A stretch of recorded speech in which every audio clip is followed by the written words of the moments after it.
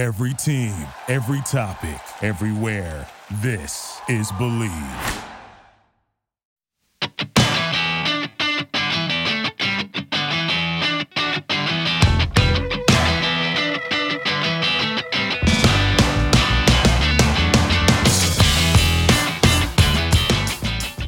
Hello and welcome to the 241st edition of the Illegal Motion College Football Podcast. In Nashville, Tennessee, I'm the professor, Matt Perkins. And an out and up across the Harpeth River from me here in the Music City, it's our own offensive coordinator, the coach, Corey Burton. What's up, gentlemen? Great to be here. Great week to be here. The season's actually winding down. Had some good football on last week, guys. Let's talk about it. Yeah, we did have some good football, and we can't talk about it without the third amigo in the second city, a man who has no time for anti-maskers or anti-vaxxers. It's our intrepid blogger from Big Ten and Counting, Josh Cook. If our show runs a little short, you can blame me for that.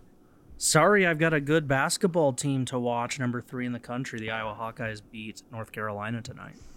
I would have been watching Wisconsin versus Louisville tomorrow, but a little something called COVID got in the way. So I don't know if Georgia has a basketball team. So, well, now that Anthony Edwards graduated, I don't know if you really need to. Is it still coached by Dwight Schrute? Yes, it is. Mm-hmm. Nice. And by graduated, I mean went one and done. Yeah, one and done, number 1 overall. Yeah, there you go. Before we jump into the show, we want to remind you guys that we here at Illegal Motion are brought to you by betonline.ag. The football season's in full swing, and like Coach said, it's actually winding down. And so while you may not be at the game this season, you can still be in on the action at BetOnline. Guys, I wish that there was a way that we could bet on how many games would be canceled each week. As we sit here tonight recording on it's a Tuesday night here, 10 p.m. Central Time, we have 4 games already officially canceled for this weekend, including Ohio State versus Michigan and a game I'm a little bit more interested in, Cincinnati versus Tulsa. Josh, what do you put the over or under at for games canceled this week? Well, there's a lot of smoke wafting out of the state of Indiana. So I think we'll see a third one if the Hoosiers can't go against Purdue. So how about I up the ante and say 3.5? Well, we're already at 4, and I just mentioned 2. So sorry, I just heard the 2 mentioned. So that was my bad. So 5.5. So you're saying 5.5? Yeah. So total as added on to the 4 we have tonight, or additional? So I'm Josh sorry about that, Matt. I misheard you. I heard you talk about the 2. Josh is saying 5.5 total. 5.5 total.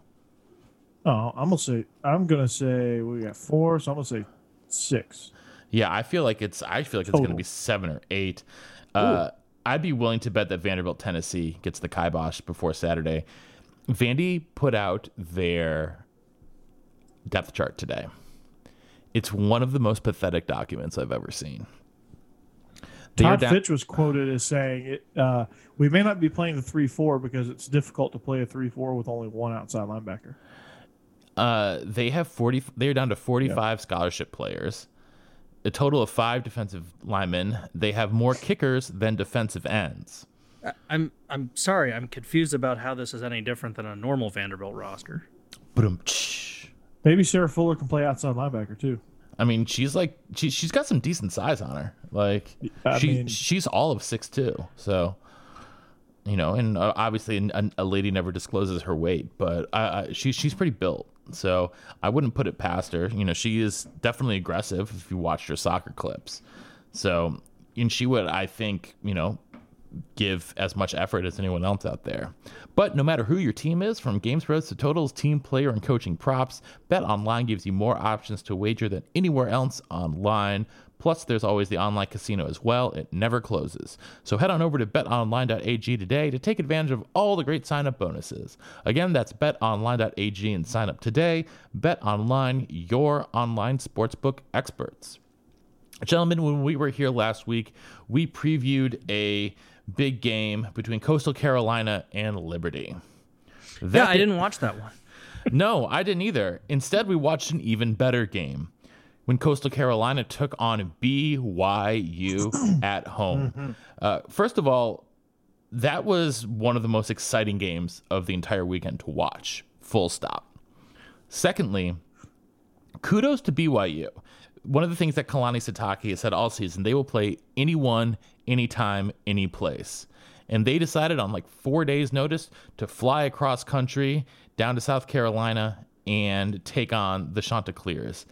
And it turned out to be, I think this was in some ways a win-win. Yes, for BYU, they lost the actual game, but I think it says a lot about them as a program. As for the Chanticleers, well, they were just outstanding on both on the field and the whole atmosphere with game day around there as well. Josh, what was your biggest takeaway from this game? I'm going to quickly tell you mine. CJ Marable is a back that could play at any Power 5 school. He was incredible, and he was going to be my second one. So I'm glad you said that, because my big takeaway was I'd watched Coastal plenty of times this year, and I loved their speed on defense. I love their intensity on defense. But I was like, how do they stack up if they were to get a highly ranked team or a really good offensive team, or if they got to, one of those New Year's bowl games that all these group of 5 teams are striving for? BYU is the proven deal on offense. I mean, you don't fake the numbers Zach Wilson had, sorry. And Coastal was incredible. They held them to 17 points, shut them out in the opening quarter and the final quarter, held them to just 3 points in the second half, had an interception on him, and just, it was an all-round amazing defensive effort. And you saw it on the last play of the game, why they were doing that. They were flying to the ball, a great gang tackle. I think almost every tackle had to have included about 4 shanties, it felt like. Mm-hmm. And it was just incredible team defense. And I left thinking they're still a fast defense, they're still an athletic defense, but I think they are also just a totally in sync defense. They know where all of their fellow teammates are on the field, so they know their positioning extremely well. They know who's backing them up, whether it's, a player letting someone go by for the secondary and knowing that they've got the over-the-top safety. The defensive line knows exactly where those linebackers are, and they're just like a net, and they caught everything, and BYU wasn't able to get out of it. It was awesome. I love their defensive game plan. Yeah, I mean, if you're a high school defensive coach, I hope you recorded this game and are going to show it to your team, because this was an absolute clinic in how to not. And Josh, you hit the nail on the head with this. So I'm going to basically reiterate what you were saying. This was a clinic about how to communicate on the back end, at the linebacker level, and on the defensive line. I mean, those guys were lockstep with each other. They were gap sound. They flew to the ball, and I always say when a defense plays that fast with that much anticipation, that it feels like there's 18 guys out there, because the offense can't seem to get an edge inside, outside, or over the top in the passing game. And the Chanticleers were just disruptive all freaking night long. And it was a beautiful thing to see, because you saw at the beginning they were trading punches, right? And I think I even said in a text, this looks like a middleweight boxing match with no defense. It's just them slugging back and forth, and it just seemed like that the Chanticleers were packing a little bit more punch. And then you saw that affect BYU little by little as the game wore on. They get into the second half, and they're still trading blows. But you saw BYU wilt a little bit, and you saw the Chanticleers get a little bit stronger as it went. And you saw the will just break in BYU, and then they started doing uncharacteristic things. They had an interception, and they had a fumble. They drives were stalling out. They were doing things uncharacteristic of themselves for being such an explosive offense. But I mean, this was a great game of both sides, really. I mean, I don't want to take anything away from BYU in a loss, but it just kind of shows you how an unrelenting style of defense can wear down an explosive offense. Yeah, I mean, but the one thing that we can't forget, though, is that right there at the end, BYU had a chance to win it, and Coastal Carolina tackles them at the 1 yard line as time expires. So, I mean, we had a Kevin Dyson in the Super Bowl situation here, basically. Yeah. And, and BYU kept fighting. But, it was some of those, like, there were some situations where I think if, they get a first down on one drive, or, there was a killer fumble. The fumble I felt like really destroyed their momentum. I felt like at any point, either team could have been up 2 scores. But, I mean, I think they played each other really well. It was a great competitive match. There was even a skirmish or two, and these two ball clubs acted like they were they've been bitter rivals for 100 years. Well, I mean, they are. So yeah, I mean, when you think of college football rivalries. Yeah, I mean that scuffle was really just like showed you the intensity that these two teams play with, because it came after that interception. On the interception, Coastal Carolina does what you're supposed to do, which is tee up the quarterback, and they teed him up twice. And BYU took exception to that, which they should. Yep. You got to protect your quarterback. But as the refs rightfully pointed out, both of them were clean hits. And, that was just, it was just an amazing game. I think if you are the rest of the Sun Belt, not that there's too many more games left, and you are whoever Coastal gets in their bowl game, you have to look at that tape going, oh my God, their outstanding quarterback had 85 passing yards and was a non-factor, and they still beat a super talented BYU team. Well, let's talk about the rest of the Sun Belt, because that was the one other Group of 5 game I really wanted to touch on here in this show, and that was the showdown between Louisiana and Appalachian State. The Raging Cajuns and the Chanticleers are already set to play in the Sun Belt title game here in about a week and a half from today as of recording. And, Louisiana, they had some interesting calls, I guess we'll say, from Will Healy there in the fourth quarter with some certain safety situations. You don't usually see a team have in the box score that has team 5 rushes for a negative 104 yards, but it happens. Either way, they were able to pull out the victory 24-21 over Appalachian State. Levi Lewis, their quarterback, had a fascinating stat line in himself. 8 for 23 passing for 101 yards and a touchdown. 8 for 23 is not something you usually see either. But, nonetheless, it was a wild, wild game, Josh, that, you look at the yardage totals, you're like, how did Louisiana win this one? Well, it was a combination of take away those minus 104 team yards, and they were able to actually really dominate in a lot of phases of the game, and their defense was all over the place. They sacked Zach Thomas, Appalachian State's quarterback, 3 times, had 6 tackles for a loss, and were just really all over the place defensively. What was your biggest takeaway from this one? Well, I actually liked the call. They'd been having issues with their long snapper in the game, and your worry there is he has a bad snap, punter falls on the ball, we give Appalachian State an incredibly short field, that's an automatic tie game, we probably lose. So taking the safety there gives you a better chance of flipping the field. It was a risky play, but I think it was the smart one in the context of the game. The takeaway I have from this game is Appalachian State is a really talented team, but they're just not getting the same offensive production this year from their quarterback. And it's sad to say, because Zach Thomas has had an incredible career with Appalachian State, and his numbers this year actually aren't that bad, all things considered. He's actually got a career high in a completion percentage, and his yards per game are just as good as they ever are. The problem is he's set a career high in interceptions in what's obviously a shortened season. And we saw it against Louisiana, 2 picks, no interceptions, and their loss to Coastal, similar story. I don't know enough about the App State program. My guess is to see a decline in this way, it would indicate that they probably graduated some really good offensive linemen. And that's why he's just not having as much time.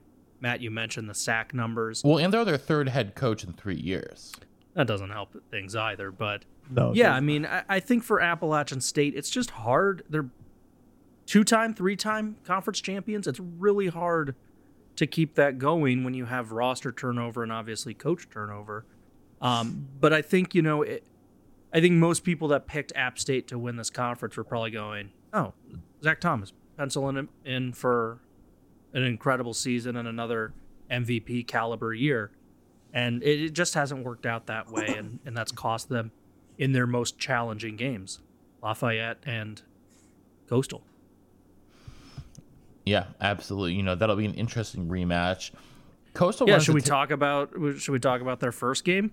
Because when it happened a while ago, I don't think Coastal was on our radar.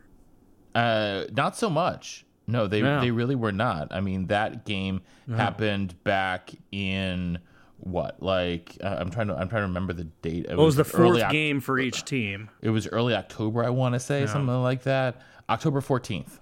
Yeah. October 14th. Well, this is why the Sun Belt title game will be must-see TV. Total yards in this game.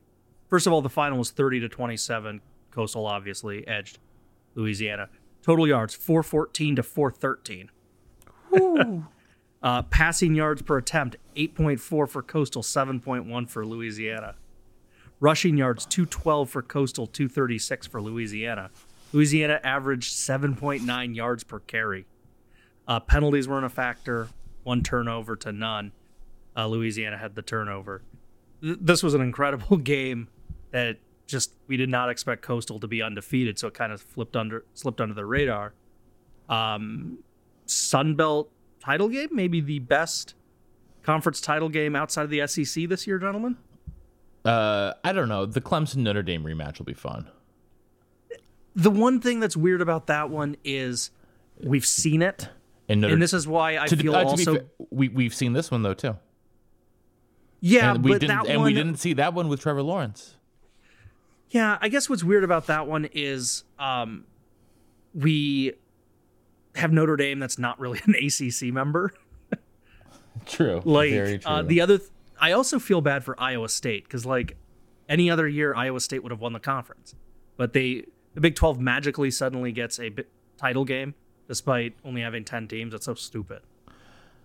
What's stupid is the Big 12 more than likely making a change to their rules here, like at the last minute, so Ohio State can play in the title game. But we can talk about that.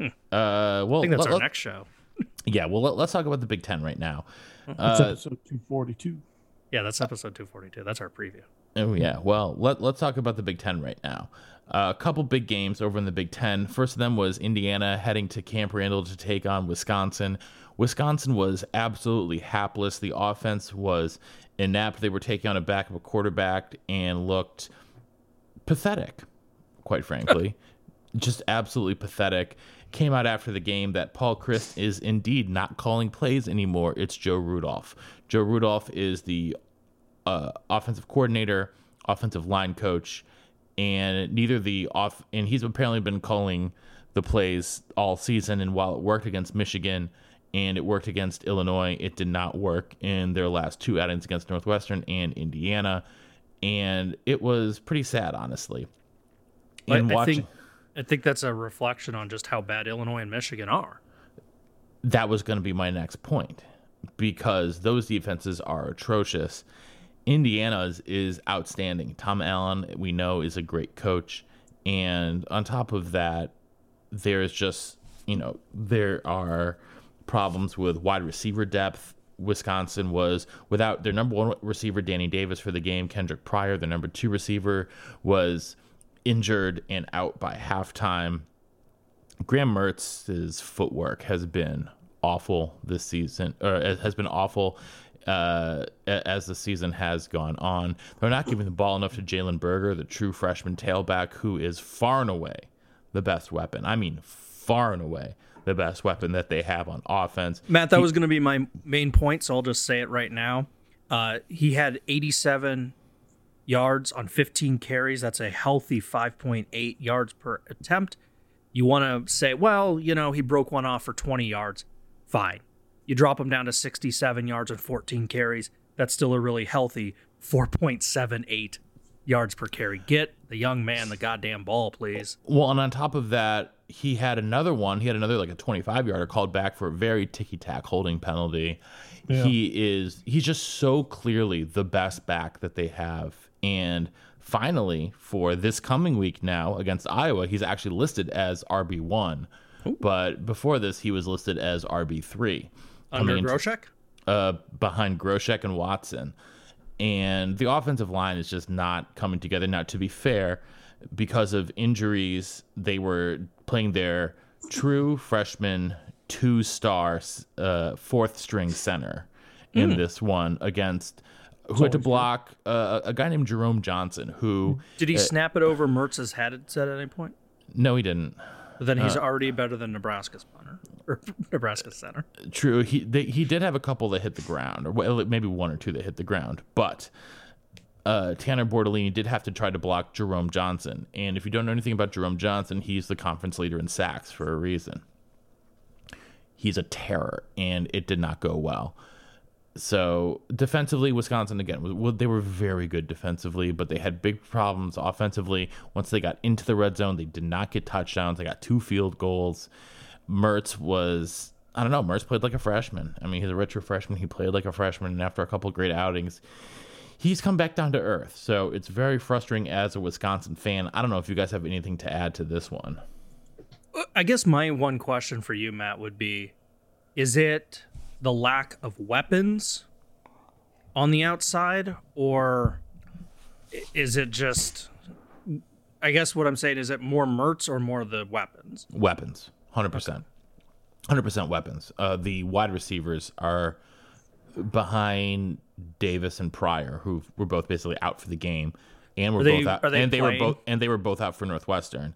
Are they playing for the Iowa game? Yes, they are. Davis, we know, will be back. Pryor, I think, should be back. Chimere Dike, the true freshman, has been able to step up, but they have not been getting him the ball enough. I mean, he scored a big 49-yard touchdown against Northwestern. How mobile is Mertz? I mean, he's like Brandon Peters on Illinois. Oh crap. He's got that kind of he's like that. Maybe like a hair slower. Like if I'd say I put his 40 at like 4.85. Okay. He's not a statue back there, but he's also not Kyler Murray. Yeah. And I think that, but the thing I'm more worried about though is the offensive line. I mean, they're getting no push. Cole Van Lannon is the only one who's doing anything. The right side of the line, Logan Bruss was supposed to be sort of the other all-star on the line. He has not looked good this season. Caden Lyles, even when he wasn't there at the starting center, was sort of middling. John Dietzon's a great story playing at left guard, but he is just, he still looks rusty. I mean, he basically had a almost 2 years off of football in between playing games. So I don't want to spend much more time talking about this one because I will get depressed.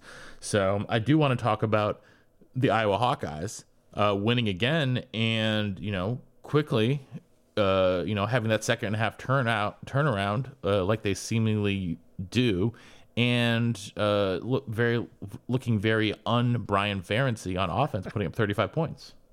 Well, they played a great hockey game because they totally no-showed in the first quarter. They gave up 7 points, easy, quick points in the first quarter. Gave up an early score in the second quarter to fall down 14-0, and then they ripped off 35 unanswered. Very late score by Illinois for the cosmetic final. This is why there's still issues with Brian Ferentz and why you're worried, because this was Iowa's first few possessions. 3 plays, 5 yards, punt. 3 plays, minus 2 yards, punt. 6 plays, 25 yards, punt. That's fine against the Illinois of the world. You want to see a faster start against the Wisconsins of the world. You're going to have to see a faster start. Yeah. What I will say, though, I mean, obviously we'll preview the Iowa game next show, but Petrus, after a nightmare first quarter, got into a pretty good rhythm. All things considered, this was definitely one of his best games, 3 touchdowns, 0 interceptions, 220 yards. Ground game continues to be very nice with a multi-headed monster. Goodson and Sargent combined for 29 carries and 150 yards. The team produced 200 rushing yards on the day. They're finding ways to get Laporta the ball more. They're really good tight end. He's going to be the next big one by Iowa. Was incredible last year, but just never got in the end zone. He was really good to start this year and still magically never found the end zone. It seemed like every time he was tackled, it was at about the 3-yard line. Finally broke through, got his first career touchdown. Well done for him. Smith-Marset, they're getting the ball to a lot more. It was just a nice game. The defense rallied after a sleepy start, and then on Illinois' late score, a lot of second stringers and third stringers were in. Illinois also put in their backup quarterback, Isaiah Williams, and that kid is, I don't know, I think he could be, he's a freshman. I think he could be Illinois' starter for the next 3 years. He showed me some real potential, especially his dual threat nature. He only played 2 series, and he ended with 83 passing yards and 36 rushing yards. He looks like he could be the real deal when Peter's career is done at Illinois. But again, that came against the second and third stringers for Iowa. But nice complete team win, and just they got to avoid the sleepy start. Georgia knows a thing or two about a sleepy start, don't they, Coach? They do. I feel like that Josh and I have a lot of similar complaints. But, yeah, I mean, you want them to start faster because, against good teams. Like, when in Georgia's case, when you play Florida, when you play Alabama, when you play Auburn, you don't start fast. Things could get to the south on you in a hurry. When you're playing when you're playing your Vanderbilts of the world and your Kentuckys of the world, you can take a little bit longer to get into the groove. But, sometimes, and this happens with Iowa too, and I was afraid it was going to happen this past weekend, was something where you start off sleepy and you never really wake up, like what happened with South Carolina last year. I think if Georgia wins that game, Muschamp doesn't even start this year. But I'm glad to see that Iowa did pull it out. I'm glad to see they did wake up. Josh, I'm also impressed with Spencer Petras. I think he's going to be a hell of a quarterback. He's shown me a lot over the last few weeks. I think that, they've become a little bit more explosive with him, and he's kind of breathing new life into that offense. And anytime you get some confidence, that stuff can be dangerous. Doesn't matter who. And I'll tell you the biggest difference, Coach, because I'm assuming you haven't watched as much Iowa football as I have. First opening weeks, he was going all in on every throw. He was going QB1 deepest route. Yeah. And now he's finding tight ends, wide receivers, crossers. Yeah. Most freshman quarterback want to show off that arm and hit the home run and get the crowd pumped up and win the game and get on SportsCenter. No. Find your crossers. Take what the defense is going to give you. Win football games. And that's worked for them now. And he's got into a rhythm. He gets into a rhythm, and he's even he's like 10 times better than he was at the start of the year. Well, the other game in the Big Ten that was relatively notable was Ohio State's thrashing of Michigan State for a couple reasons. A, the week earlier, Michigan State had beaten Northwestern, who was the only other previously unbeaten team in the Big Ten. And B, it's probably the last game Ohio State's going to play this year, because now that Michigan is canceled, they are at least technically ineligible for the Big Ten title game. We will talk about that, like you guys said, on our preview show for number 242. Let's head down, though, to the SEC. Can I say one thing about the Ohio State game? Sure, why not? Michigan State's senior kicker, Matt Coughlin, hit a field goal, hit his one extra point. Perfect on the day. Long season for Sparty.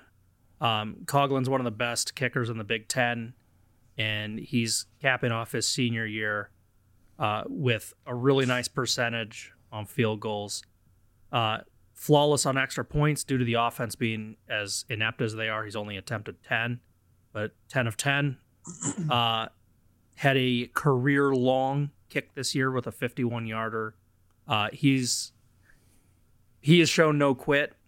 Seems to be one of the few Spartans who really seemed invested in this year, and I just want to give a shout-out to their senior kicker.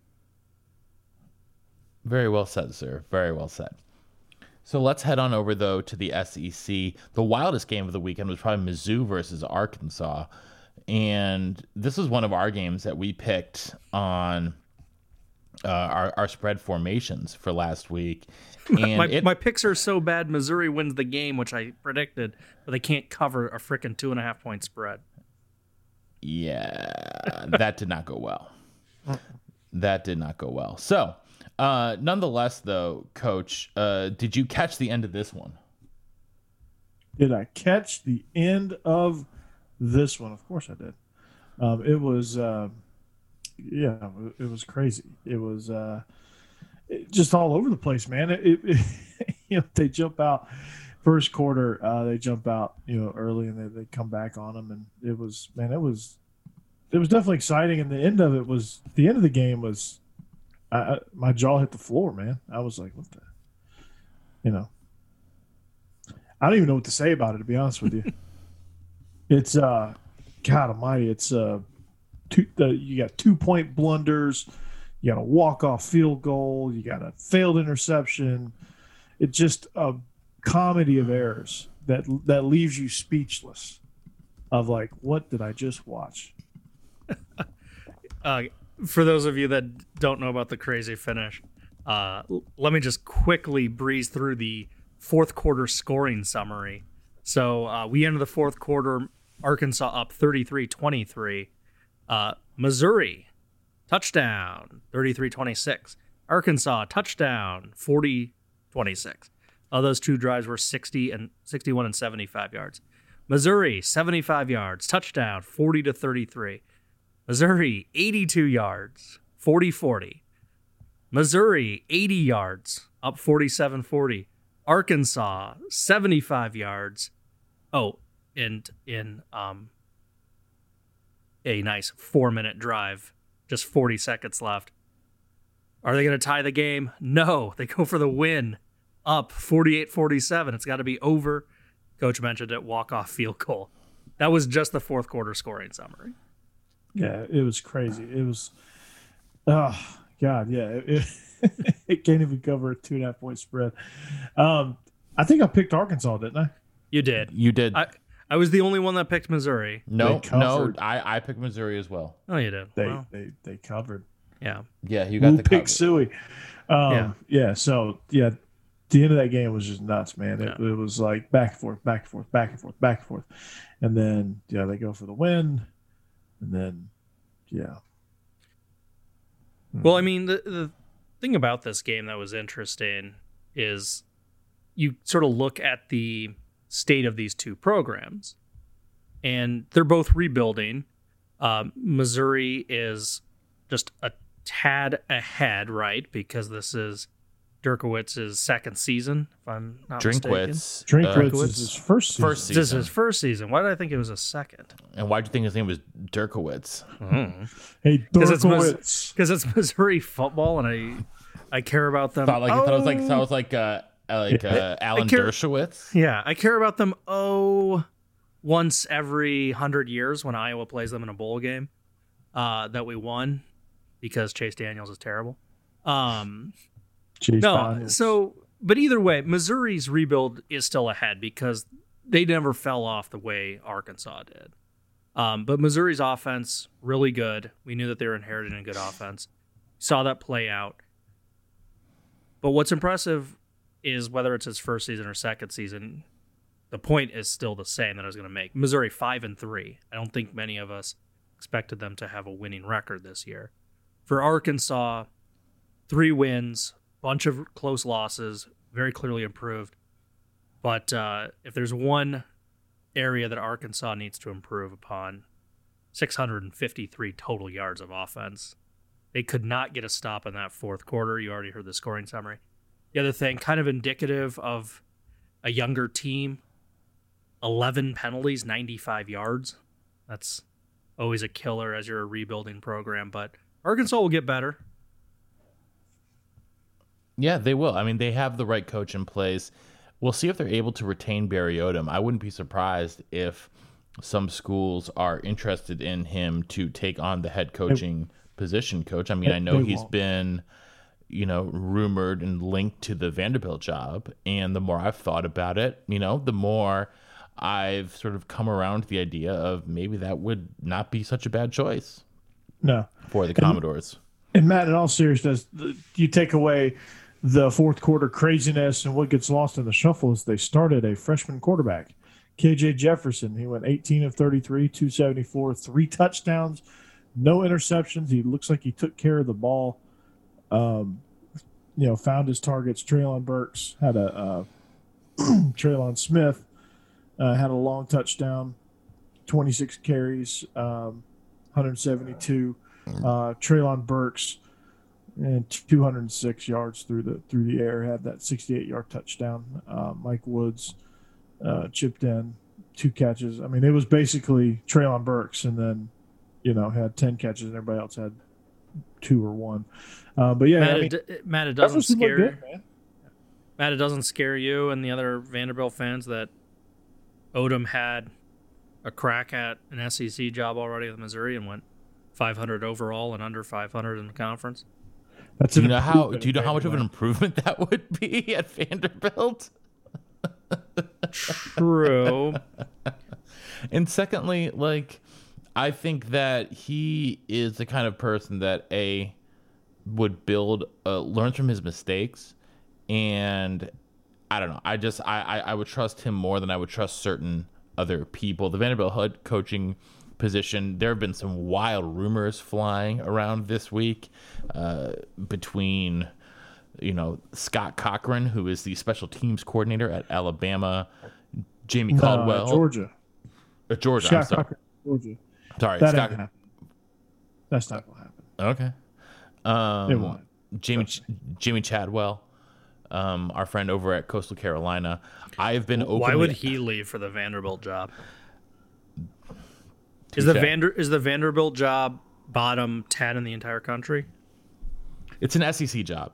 At the end of the day, it's an SEC job, and if you're a young coach and you succeed there, you can use that as a stepping stone to something bigger and better. Yeah, but I don't know.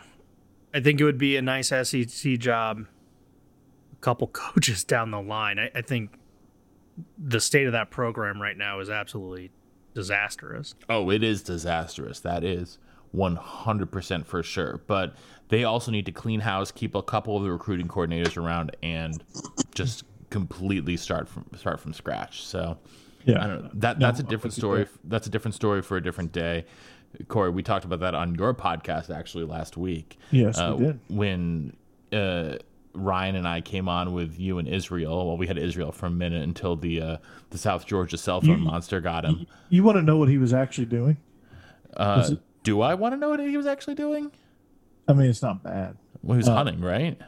Yeah, he was hunting. So he was. I know he said he had just bagged like a deer. Yeah, he was putting up a new blind in his ladder stand, and he lost service. Tell me that's not the most country shit you've ever heard in your life. I mean, I've heard some pretty country shit in my life. So, that's just like par for the course in rural New Hampshire or rural Wisconsin, to be fair. Yeah. Well, in South Georgia, too. Pretty much the same thing. So, Vanderbilt, they could go a million different directions with this thing. I think they need to, if they can get somebody that's, I think Barry Odom would do well there. Because he knows how to coach in that league. If Jamie Chadwell takes that job, obviously he's not going to take the South Carolina job now, but I think he would be a home run because he's got a bunch of energy. I love the style of football and the philosophy he has with his program, of just tough and relentless and explosive. I think also Napier would be a good choice, but I don't know that Napier would take that But then again, if Napier wants a big time head coaching job, that might be all he's got. I don't know, because they're not getting Luke Fickell, that's for sure. They're not. Well, that's for darn sure.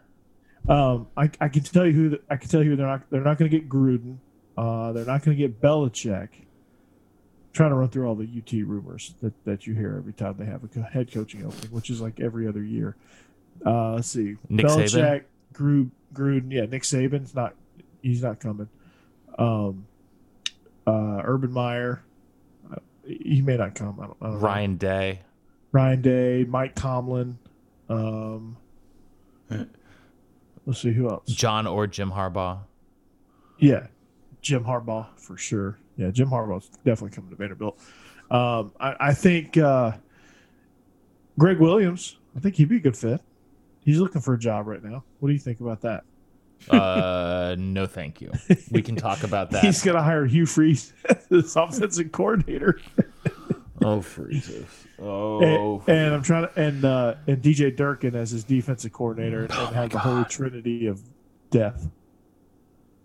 Look, I in all seriousness, Vanderbilt needs to follow the Northwestern game plan. I mean, they really do. They hired, Pat Fitzgerald. He had a little bit of coaching experience, but not a lot. But beloved alum. They were patient with him. You look at Vanderbilt alumni list, really one name pops out, and that's Jay Cutler. No, the actual name that popped out there, though, is Clark Lee, the defensive coordinator at Notre Dame, former Vanderbilt fullback, actually. And he, I don't know, I mean, my guy. If he wants it and he wants to dedicate to it, good for him. I think that it's a tough job. I mean, it might be the hardest Power 5 job. Now you're going to have to endure a couple of years of what's currently happening, because I think that the cupboard is bare, and the cupboard is bare, and that the guys who are here some of them are going to be picked off by other schools. I mean, Donovan Kaufman, who is the best freshman that they had this year. I don't care what you say about Kent Seals. Donovan Kaufman is the most talented freshman on that roster, and he's kind of obliquely hinted on Twitter that he may enter the transfer portal and seek greener pastures. And on one hand, I wouldn't blame him. So anyway, I wouldn't either. That's enough about the Vanderbilt head coaching position. We can talk about that once we get to Black Monday, which is coming a couple weeks later than usual this year. But elsewhere in the SEC, Alabama absolutely throttled LSU. Texas A&M won a close one over Auburn. Florida beat Tennessee. Coach, any of those games stick out to you?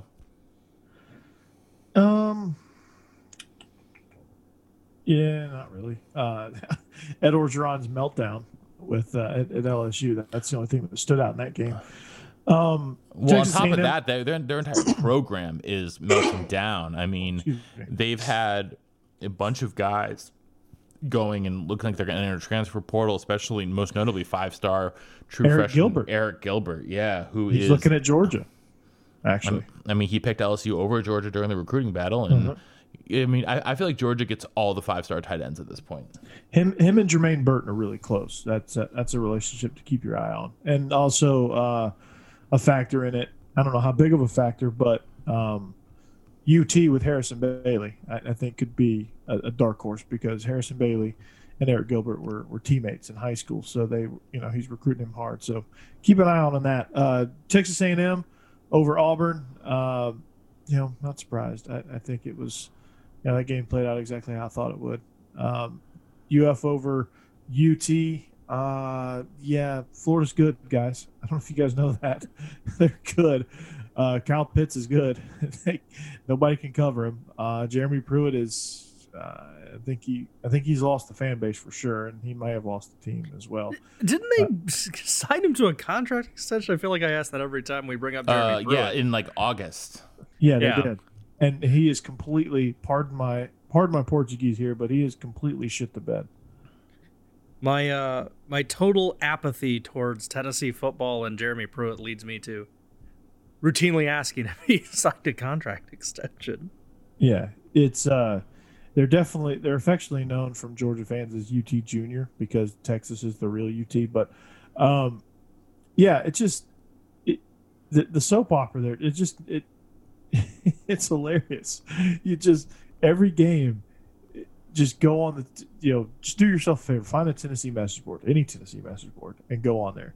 And it is, I mean, just about every message board is like that, but Tennessee's is like exceptional during games. It's awesome. But so yeah, no, yeah, they were good. No surprise there. And then Kellen Mond is good. Isaiah Spiller, he's good too. Just a lot of meh games in the SEC. Outside of that Arkansas Missouri game, that was a freaking crazy finish. But yeah, I was again,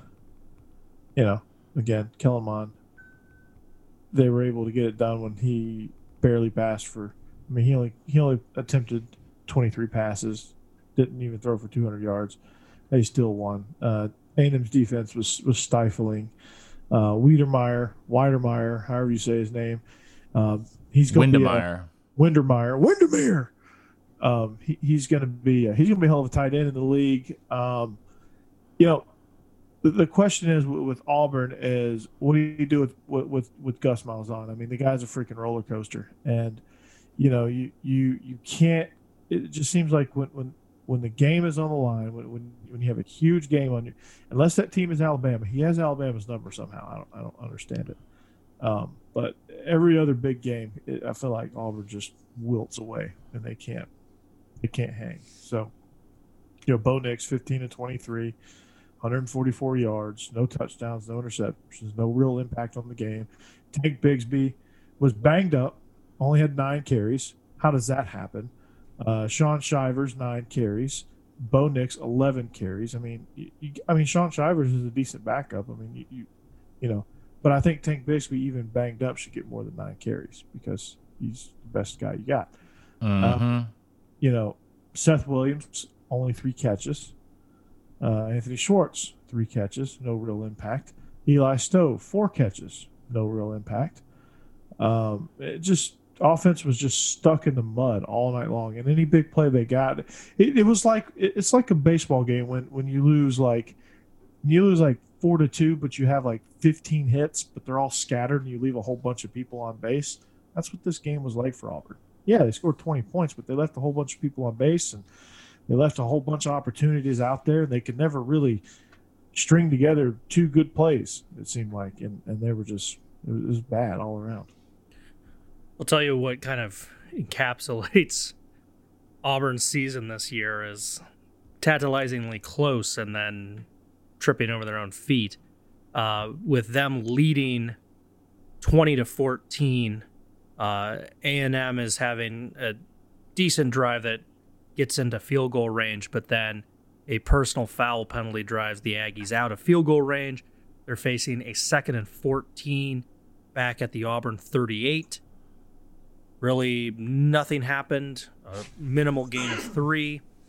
And then on 3rd and 11, there was a potential holding that was missed. It looked like a holding to me when I watched it in real time and then on the replay. No call there. The pass was not a great one, and the announcers were saying that looked like it bounced. No review called, and no one on Auburn felt like challenging it.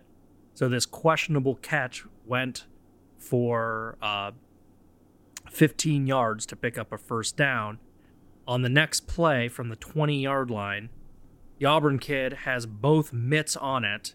Should have been an interception, but, well, he's a defensive back for a reason. And instead of catching the sure interception, he tips it in the air, and it goes straight into Jalen Windemeyer's big paws, and the sure-handed tight end easily caught it and basically turned around and was in the end zone.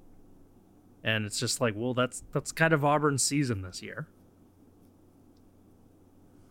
That's Auburn's season in a nutshell. Well put.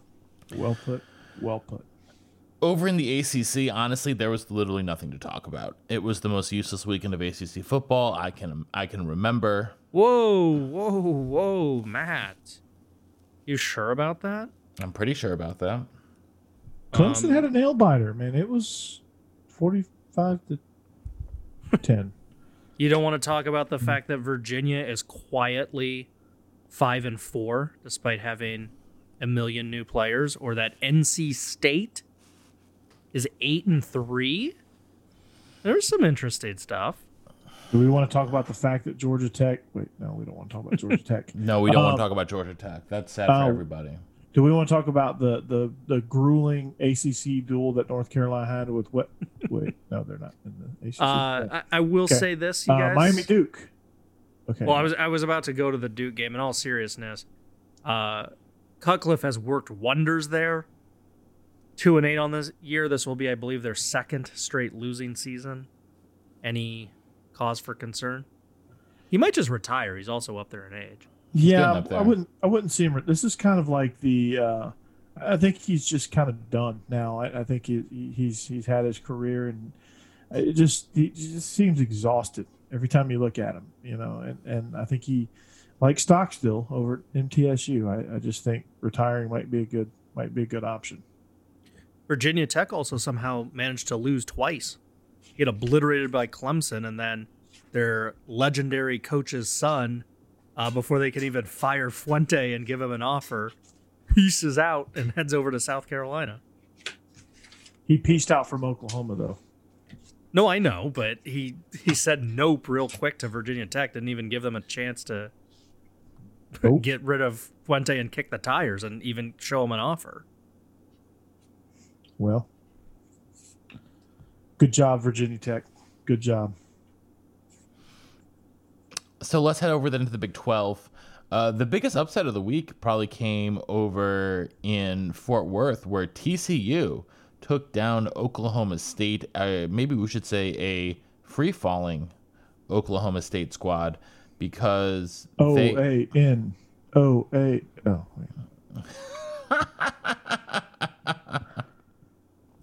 Oh, because where'd you get that box score? OAN. They've lost 3 of their last 5 and barely beat Kansas State and Texas Tech, both schools that we know are not that great. This one was, not that great for them either. And I don't know what's going on. I don't really know what's going on there, honestly, at Oklahoma State, other than they have no Chuba Hubbard. And outside of Tylan Wallace, they don't really have much in the way of offensive options, Coach. No, they don't. I don't know what to say about that. But all I can say is Hacksaw Max Duggan had a really good game, completing 12 of 26 for 265 and a touchdown. I mean, this game was, every time you looked at it, it was like, okay, at some point, Oklahoma State's going to pull ahead. It never did. Well, Coach, you buried the lead a little bit on Max Duggan. I mean, yeah, he threw for 265 and a score. He also ran for 104 and 2 more touchdowns. I feel like Oklahoma State didn't watch any. Getting there. I felt like Oklahoma State didn't watch any game tape on him, because whenever I seen TCU be competitive in a game, it's because Max Duggan goes off. Well, how could they watch some game? How could they watch game tape? They're watching OAN. But Zach Evans chipped in with 10 carries. True freshman. If you guys follow the recruiting saga of him, I think he committed like 3 different places silently, and everyone said no dice, and he ended up at TCU.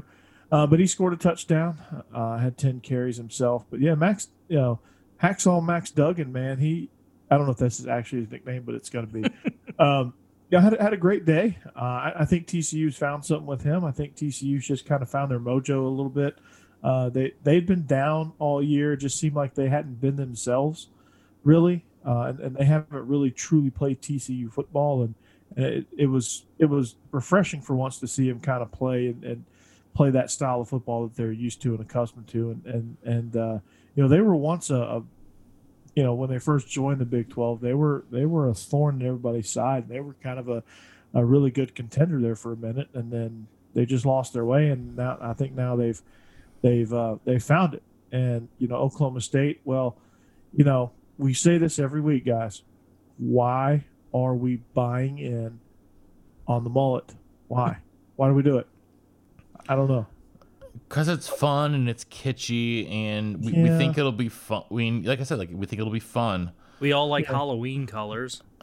That's true. And we all like Tylan Wallace is, in all seriousness, he's the only weapon there. He's all they got, man. Desmond Jackson, I guess he had 29 carries, average of 4.1 per, 118. He scored a touchdown, but it seemed like a very laborious effort to get those 118 yards. I mean, for 29 carries, it just seemed like it was tough sledding for most of the way. Tylan Wallace had 7 catches, but not really anybody else chipped in very much. Dylan Stoner had 3 catches, but that was about all the production they had. Everybody else had just like a catch or two with no real impact. So I think it's, Spencer Sanders had 11 carries, and it just seemed like, again, they were trying to get a whole bunch of things going, kind of like Auburn. They remind me a lot of Auburn right now. Really good at times, really bad at times. Will let you down when you expect them, when you expect the most out of them. That's when they let you down. And so Oklahoma State, they're right on brand with that. And they have a quarterback that probably tries to do too much. They have a receiver that is their only weapon, and they have a running back that is okay. But I think that's the only difference they have with Auburn. Auburn has a great running back. They don't use him enough. Oklahoma State has a, pretty good, solid running back, and they give him 29 carries, and he still can't really produce a whole lot. So very disappointed in this Oklahoma State team, honestly. They had a lot of promise, especially at one point when we were talking about playoffs with Oklahoma State. We were talking about, okay, is this going to be the year they get over that Sooner hump? Nope, not this year. Maybe next year, probably not. But we can, Oklahoma State fans can hope, right? Well, I'll tell you the biggest surprise in the Big 12 of the week was Kansas hanging around in a game. The best thing I could say about the Texas Tech win over Kansas, 16-13. The one stat that caught my eye. They didn't slip and fall on the track? Yeah. No, the one stat that caught my eye, Texas Tech punter Austin McNamara made the most of his 2 punts. He had a long of 55, and his 2 punts went for 107 yards. Good God, man. 52 and 55. Jesus. Yeah, it took the Kansas punter 7 times to get up to 268. Jesus. I mean, that's not that's not great. It's not 40 a punt, but still, it's not. Well, in this conference, at least West Virginia stayed on brand. They lose on the road. Yeah, they lose on the road. They got shellacked on the road. They got spanked. Iowa State, by the way, they clinched their first berth in the Big 12 title game. Yes. Yeah. And what do you guys think of the All Blacks? All black uniforms. I liked them. I like. They're fine. Yeah. I still like. Don't be a uniform curmudgeon.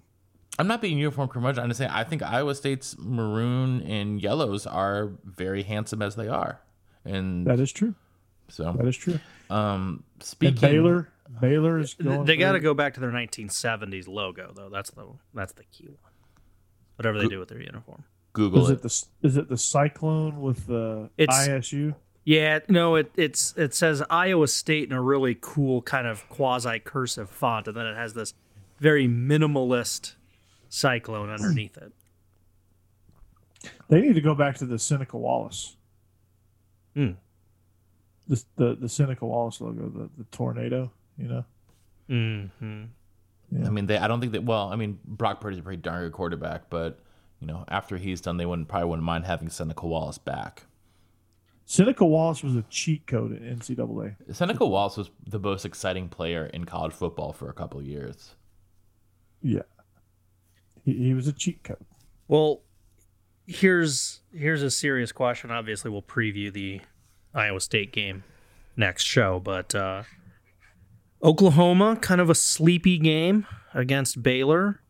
Iowa State obliterated West Virginia. Do you see anything about this idea of rounding into form before the title fight, and Oklahoma kind of backing in? Or I wouldn't put too much stock in Oklahoma's game against Baylor. I mean, It was 27-14. Yeah, it was kind of a sleepy effort, but I mean, Oklahoma was starting to round into form.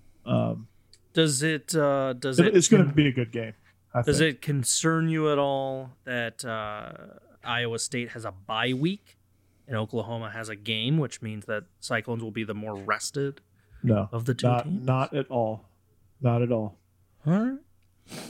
Iowa State's the new kid on the block when it comes to the Big 12 championship. That's a different monster that they haven't experienced yet. Oklahoma's only experienced it every single year that they've been in the Big 12. Almost every year, but you know what I mean. It seems like it, at least. Yeah. Quickly, let's talk about the Pac-12. A couple of surprising. Do we have to? Yeah, do. Well, quickly, Washington and Oregon both lost to Stanford and Cal, respectively. Cal, one of the most confusing teams on the year. I watched every snap of UCLA Arizona State. UCLA came out strong in the first half. Dorian Thompson-Robinson had his best game of the year. He was efficient passing, completed 75% of his passes. Also good on the ground, had a score both through the air and on the ground. And, UCLA is slowly but surely, crawling back into relevancy. They're not going to make the conference title game this year, but it still is, it's nice to see them 3-2, and those two losses that they have, one was to Oregon by 3 points, the other one to at Colorado by 6 points. So 2 losses both on the road by a combined 9 points. I think UCLA, we'll see how they fare with USC this weekend, but I think they're starting to turn the corner. That's the real test, Matt. I mean, prior to these last 2 games, their best win was against Cal, and Cal just finally got their first win. The Arizona and Arizona State wins. I mean, there's a very real possibility both Arizona schools clean house. I don't think Arizona State's cleaning house. I think Arizona State was hit hard by Corona as any other school in the country, and they've committed too much to Herm Edwards to clean house after one bad season. Yeah, I would agree. It would be surprising if Arizona State did. Yeah, I would they've honestly only played be 2 shocked. games. I would be shocked if Arizona State did. Like, I would actually genuinely be dumbfounded if they did that. Arizona has actually played 4 games, and they've looked pitiful in all 4 Kevin games. Kevin Sumlin has just looked awful at Arizona in general. and there's plenty of sample size with Sumlin. But, I think what is so confusing about Cal is because they've, just like probably Arizona State, probably just like Washington State, just like a lot of the Pac-12 season is going to look very discombobulated because of the constant interruptions with COVID. They all started extremely late. So that didn't help. And then, you play a game, you don't play a game. You play a game, you sit out for 3 weeks. I mean, that whole herky-jerky start, stop, cancel, not cancel, play on Sunday, play it, play at 5:30 a.m., play it, play in the park down the road because Santa Clara is not allowing teams to play. I mean, the restrictions and the cancellations and the COVID stuff is like it's hitting the Pac-12 probably harder than any other conference in America. The thing why I could see a slim chance, but I do see a chance for Arizona State moving on from Herm Edwards, is his teams have started hot and then by the end of the year are really bad. He's under 500 in conference games. If he loses 2 more times on this year, and I don't think that's possible since they only his seat is going to be hot. That's my prediction on Arizona State because yeah. He will win. He will win a couple of games this year. They're probably going to play 5 games at most. I think Arizona State before it's all shut down. But if they lose 2 more times, though, he's then 500 for his career at Arizona State. I mean, yeah, but they're going to give him 1 more year. My guess is they would too. But I'm just saying, like, we've seen coaches with better records get canned at different institutions. I think Arizona State they're typically more patient, right? And they have invested so much in him. Yeah, they've invested that. It would be, I think it would be idiotic for them to cut bait at this point. I think that it's not, and I think that their recruiting has been on the uptick as well under Herm Edwards. I mean, we already saw them with what they've done with Jalen Daniels, and I think that they're just a team that's been ravaged with COVID, and they can't get any sort of consistency going because they haven't really been able to practice much because they've been in and out, cancellation. They've been hit the hardest in the conference. And I feel like Cal's been the second hardest hit in the conference. But another game that stood out to me was the Sunday night game, USC hosting Washington State. I mean, my God, they got off to a start, man. 28 points in the first quarter. Just seemed like they couldn't do anything wrong. Amon-Ra St. Brown just had 4 catches for 4 touchdowns. Had a day, man. Slovis couldn't miss. Washington State couldn't stop. Pardon my French here, but they couldn't stop stepping on their dick. It was a bad go for Washington State. Rolovich's team just was bad. They got off to a bad start. They never really recovered. Jaden DeLora threw 2 interceptions in the first quarter. I quit watching at that point because I was like, man, this is gonna be a blowout, man. So I still don't quite buy this USC team, but they might be just the best of a really screwed up conference right now, and that's not really an endorsement of Clay Helton and what he's doing for their program. It's just kind of an endorsement of their situation and kind of being at the top of a pile of a conference that's going to be freaking haywire. Yeah, I'm feeling pretty good about picking them after seeing the kind of the the outcomes up at Washington and Oregon this past weekend. It's just like what we said when we previewed them, though. All of these teams are really flawed.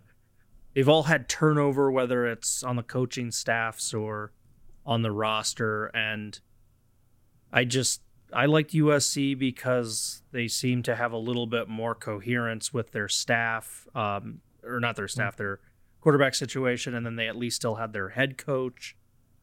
So, yeah, I mean, it was kind of a crapshoot coming into this year.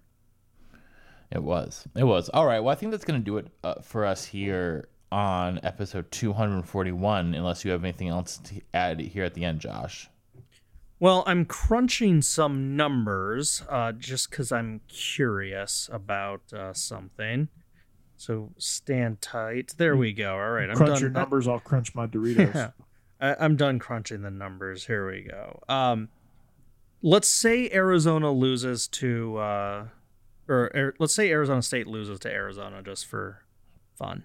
Seems like it won't happen because Arizona's all sorts of awful, but that would drop Herm Edwards to a .517 win percentage overall and a .429 if you round up winning percentage in conference.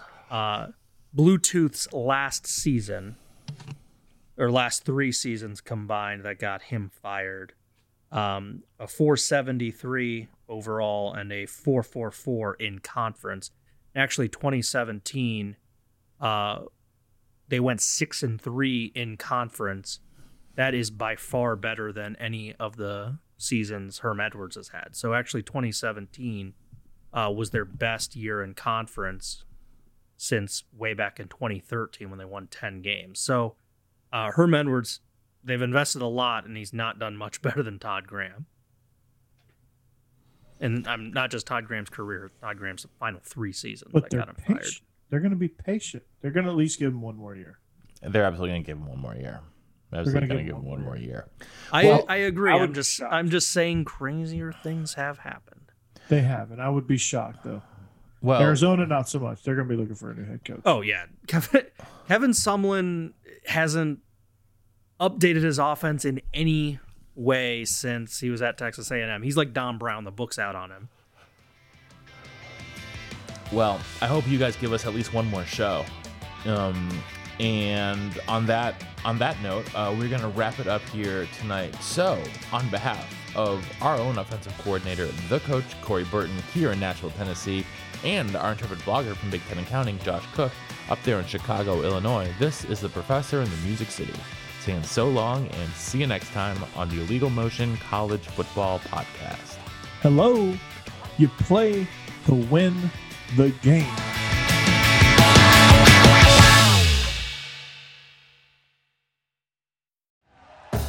Thank you for listening to Believe.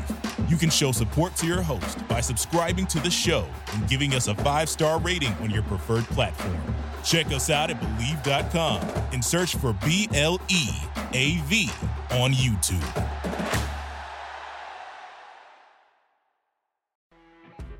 You know when you're listening to a true crime story that has an unbelievable plot twist that makes you stop in your tracks? That's what our podcast, People Are the Worst, brings you with each episode. I'm Rachel. And I'm Rebecca. We're identical twins who love true crime cases that make you say, didn't see that coming, and we hate the people responsible for them.